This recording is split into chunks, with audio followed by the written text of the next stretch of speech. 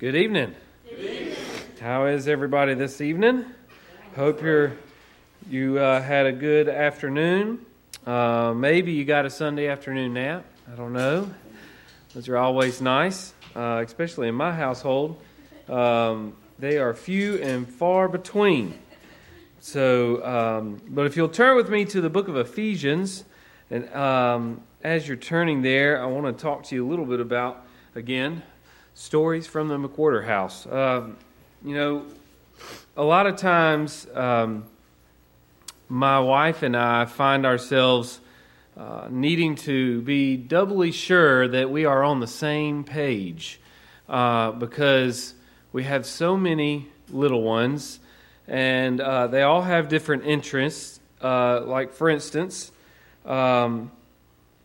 the oldest two, they like horses, so we do horseback riding lessons for them. But then the oldest three have gymnastic lessons, and so that, sometimes we have to make sure that doesn't contradict. And then the younger two, we just have to keep them entertained. And but the fourth one, she's wanting to get into cheer because she sees those girls on the football field, and she's got to be like that, and sees them flailing around their pom-poms and all this kind of stuff. And so it's just always something. And of course, we got church on Wednesday night. We do worship at the BCM on Tuesday nights, and we have different things going on. And then if we're planning to go home to see family on the weekend, we have to make sure that clothes are washed and bags are packed, and it's just all a mess.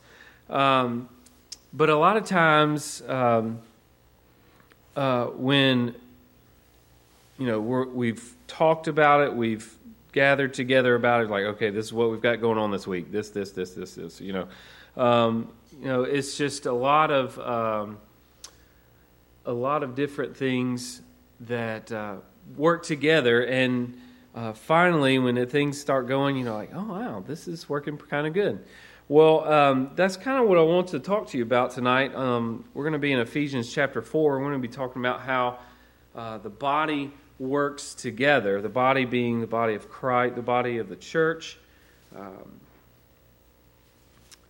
And then we will have a few verses other than that to read.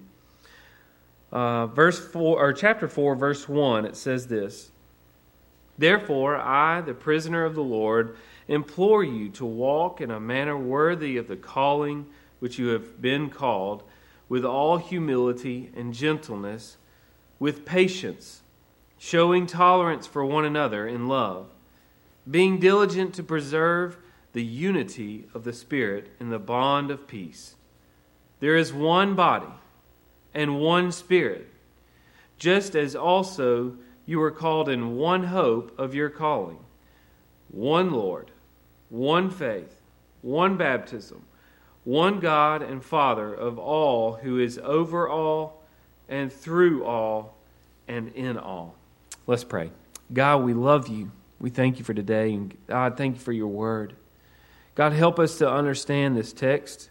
Help us to glean just a little bit of truth so that we can apply it to our lives this week and for the rest of our lives. God, we love you and we praise you. In Jesus Christ's name we pray. Amen. All right, so here is Paul. Paul is written to the church at Ephesus. We may mention this morning about chapter 2, verse 1, how we talked about, he's mentioned them that you were dead in your sins and trespasses, right? There in 2, verse 1. So he goes on and talking to them like, you have been this, you have done this, but now you are this. Like, he's giving them a contrast of who they were without Christ and who they are now with Christ. And then in chapter 3, he goes on to talk a little bit about himself. Now, a lot of times, sometimes you'll see in Paul's letters that he talks about himself a little bit. It kind of seems that he's being very arrogant, but he's really not.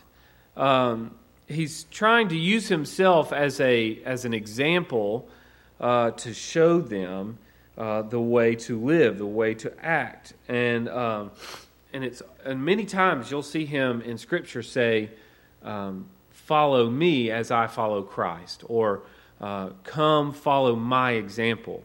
And the reason why he says that is because he knows he's a leader. He knows that God has put him in a position of leadership to be able to lead the churches that he helps start. And but here's Paul. He writes about a little bit about himself there in chapter 3, but in verse 14, I want to read verse 14 through 19, just to give you a little background before we jump into the verse that we read earlier.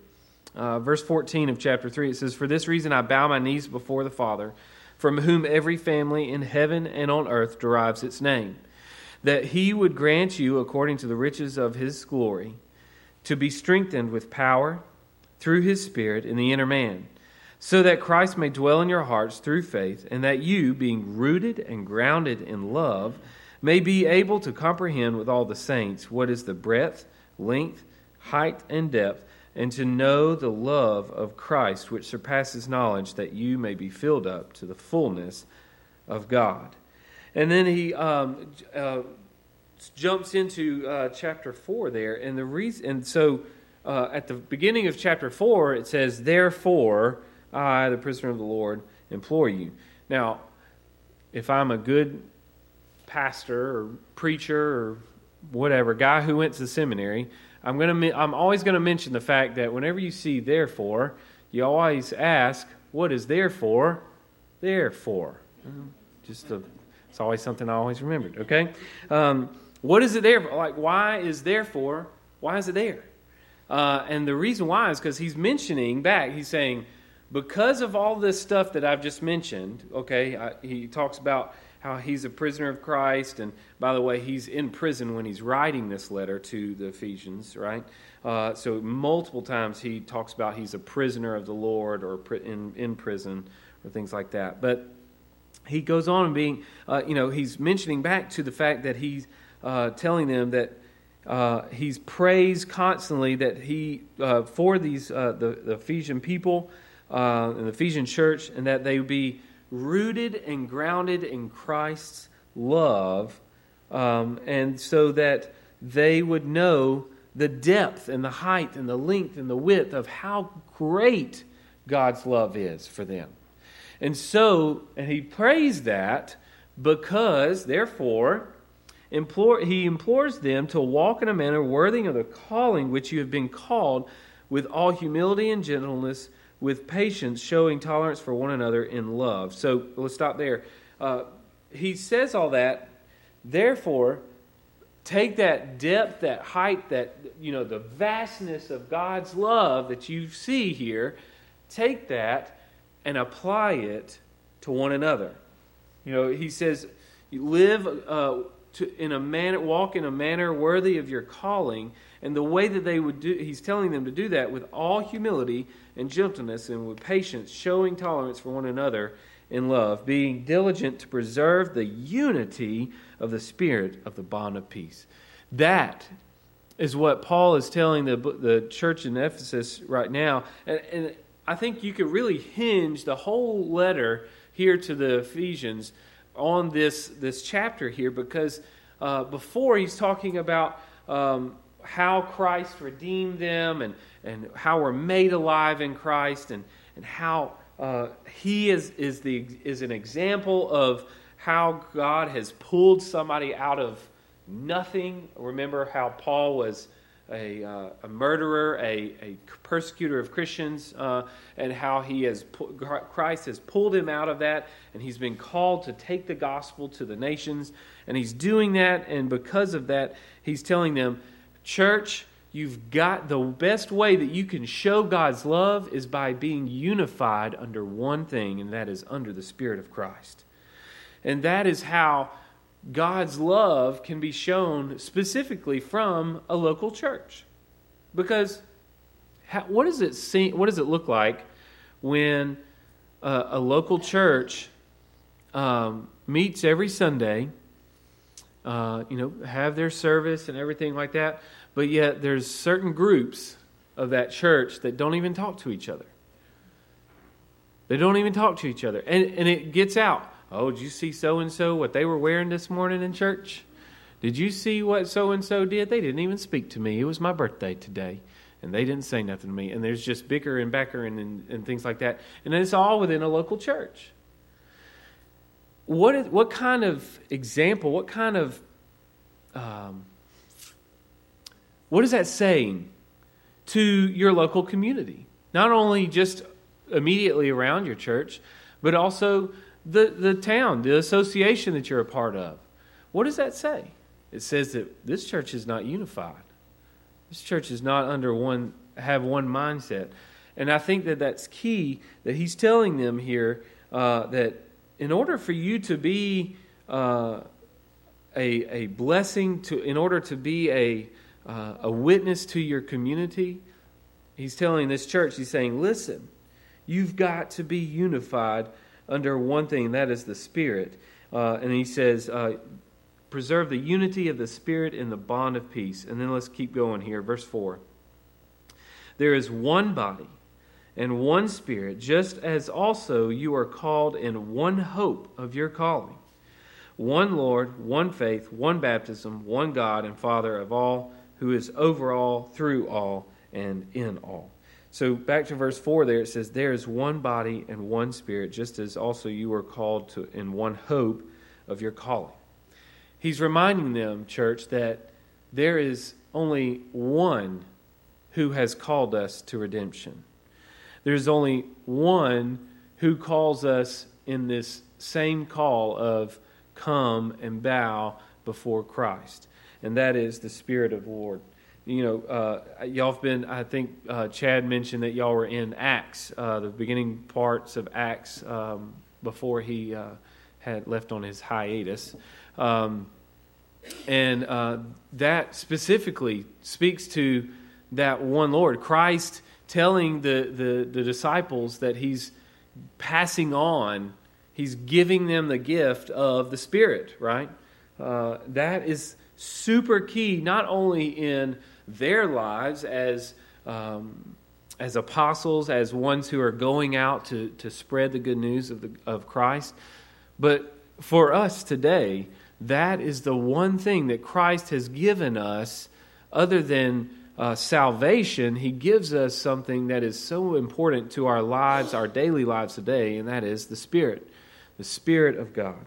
And so he says there in the latter part of verse 4, he says, you were called in one hope of your calling. Christ has called us to a life of service. You know, we mentioned that this morning, how it doesn't. Christ has completed the work, but yet here we are to be able to live out our lives in a way that is glorifying to God and pleasing to God. And so that one hope of our calling is that one hope of God calling us, and God saying, calling us and saying, it is you who I need to share the gospel with these people. I truly believe that anyone, and I say anyone, meaning from the 7-year-old who accepts Christ and truly understands salvation, all the way to the 98-year-old on their deathbed who calls on the name of the Lord, every single one of us who calls on Him has a purpose in our lives to share the gospel in whatever way that possible. Now, how that is, I have no idea. I'm not God. I can't tell you how God's called you to live out your life. But I can tell you how He's called me to live out my life. And that is, God has called me from the age of 9, when I was saved, and He has worked in my life through my ups and downs, my turning away from Him and my turning back to Him. He has called me to live out my life, to be a father and to be a leader in my household, but He's also called me to lead college students to God, however that may be, whether it be through feeding them pizza or playing ping pong games and giving them gift cards as prizes, or however that is. It doesn't matter. God has called me to share the love of Jesus through my life. And so what I'm going to do, I'm going to take this word to heart. And I sure hope that you can as well, in saying that I'm going to be unified under one thing. And I pray that we all can be unified under this one thing, and that is the Spirit of God. Because that Spirit of God is the only thing that I'm holding on to other than the Word of God that is never failing. It never changes. My conscience tells me a lot of things, but the one thing I need to listen to a lot and need to listen to more often too is the Spirit of God. Because a lot of times my conscience tells me what I want to hear. But God, or the Spirit of God, tells me what I need to hear and need to do. But then in verse 5, let's keep going. It says, one Lord, one faith, one baptism, one God and Father of all, who is over all and through all and in all. And Paul sums it up, his idea here, in the fact that he's telling them that that this Spirit of God that he's telling us to be unified under, it's not something you pay $5 to and it gives you a fortune, or it's not that little fortune cookie you get at those certain restaurants, right? That's not the Spirit of God. The Spirit of God is God Himself, the one who gives us an eternal link to God the Father, telling us and guiding us and directing us in the way that He would want us to live. And it is one Lord, one faith, one baptism, one God and Father of all. That is who we put our hope in. That one hope of salvation. That's who we put our hope in. And it's important that he finishes up there. He says, He is over all, through all, and in all. I mean, there's nothing else. I mean, what else could He be other than just everything? He is the one and only thing that we need to be looking to keep on the right path, to keep our eyes on Him. So with that in mind, if you turn to Hebrews chapter 12, and I'm going to read starting in verse 1 and continuing. Now, the author of Hebrews, we do not know who the author of Hebrews is, but I think he obviously has the same idea, the same focus of what Paul was trying to tell the church at Ephesus here. Verse 1 of chapter 12.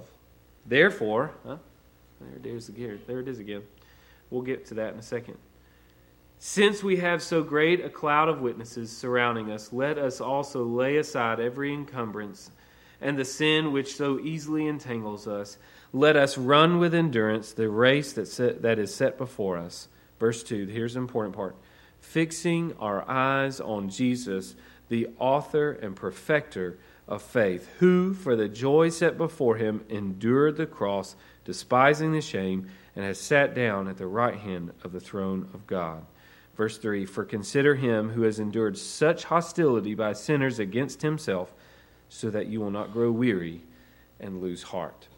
You see, that therefore in chapter 12, verse 1, is pointing to the fact that he had just mentioned all of these quote-unquote heroes of the faith in the Old Testament. He has mentioned Moses. He's mentioned Abraham. He's mentioned Jacob and Esau. And he's mentioned all of these, I guess you could say, famous people of the Old Testament. And he's telling us that all of these people, all of these things that they have done, where they went and how they did things, it was by faith that they did those things. And by faith, those things are counted to them as righteousness. But then he goes on into verse 12 and he says, therefore, since we have so many people, this great cloud of witnesses surrounding us, so all of these people of the Old Testament, let us also lay aside every encumbrance and the sin which so easily entangle us, and let us run with endurance the race that is set before us. Let us lay aside those things that easily entangle us. Okay, so let's get down and dirty here for a second. We all have sinned. We all sin. Some of us more than others. Stephen? No. I'm picking on you, brother. We all have sin. But we all have sin that we struggle with more than others. I don't have to name them because you know what your sin is. You know what you struggle with. As human beings, it is hard to lay aside those things.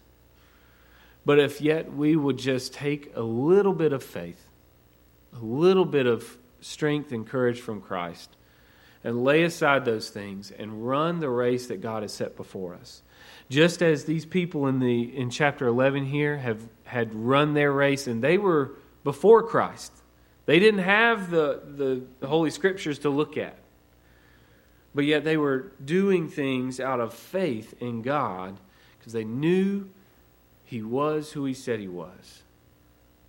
And it's important that we take courage in that and take encouragement from those lives that he mentions there, and run with endurance the race that is set before us. But just like Paul tells the Ephesians back in Ephesus, or in Ephesians, the book of Ephesians, we need to keep our eyes on that one Lord, that one faith, that one baptism, that one God, who he tells them to keep focused on, to be able to do those things. And here the author of Hebrews tells us in verse 2, says, fixing our eyes on Jesus, the author and perfecter of faith.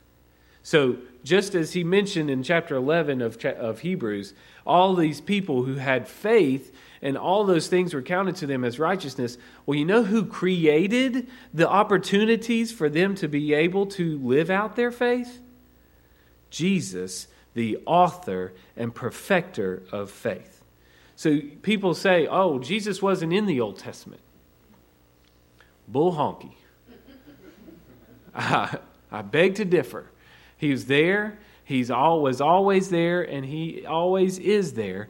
And because he tells us here, the author and perfecter of faith. And then he goes on. Remember what we talked about, how Jesus found it joyful to be able to do what God told him to do? What does it say here?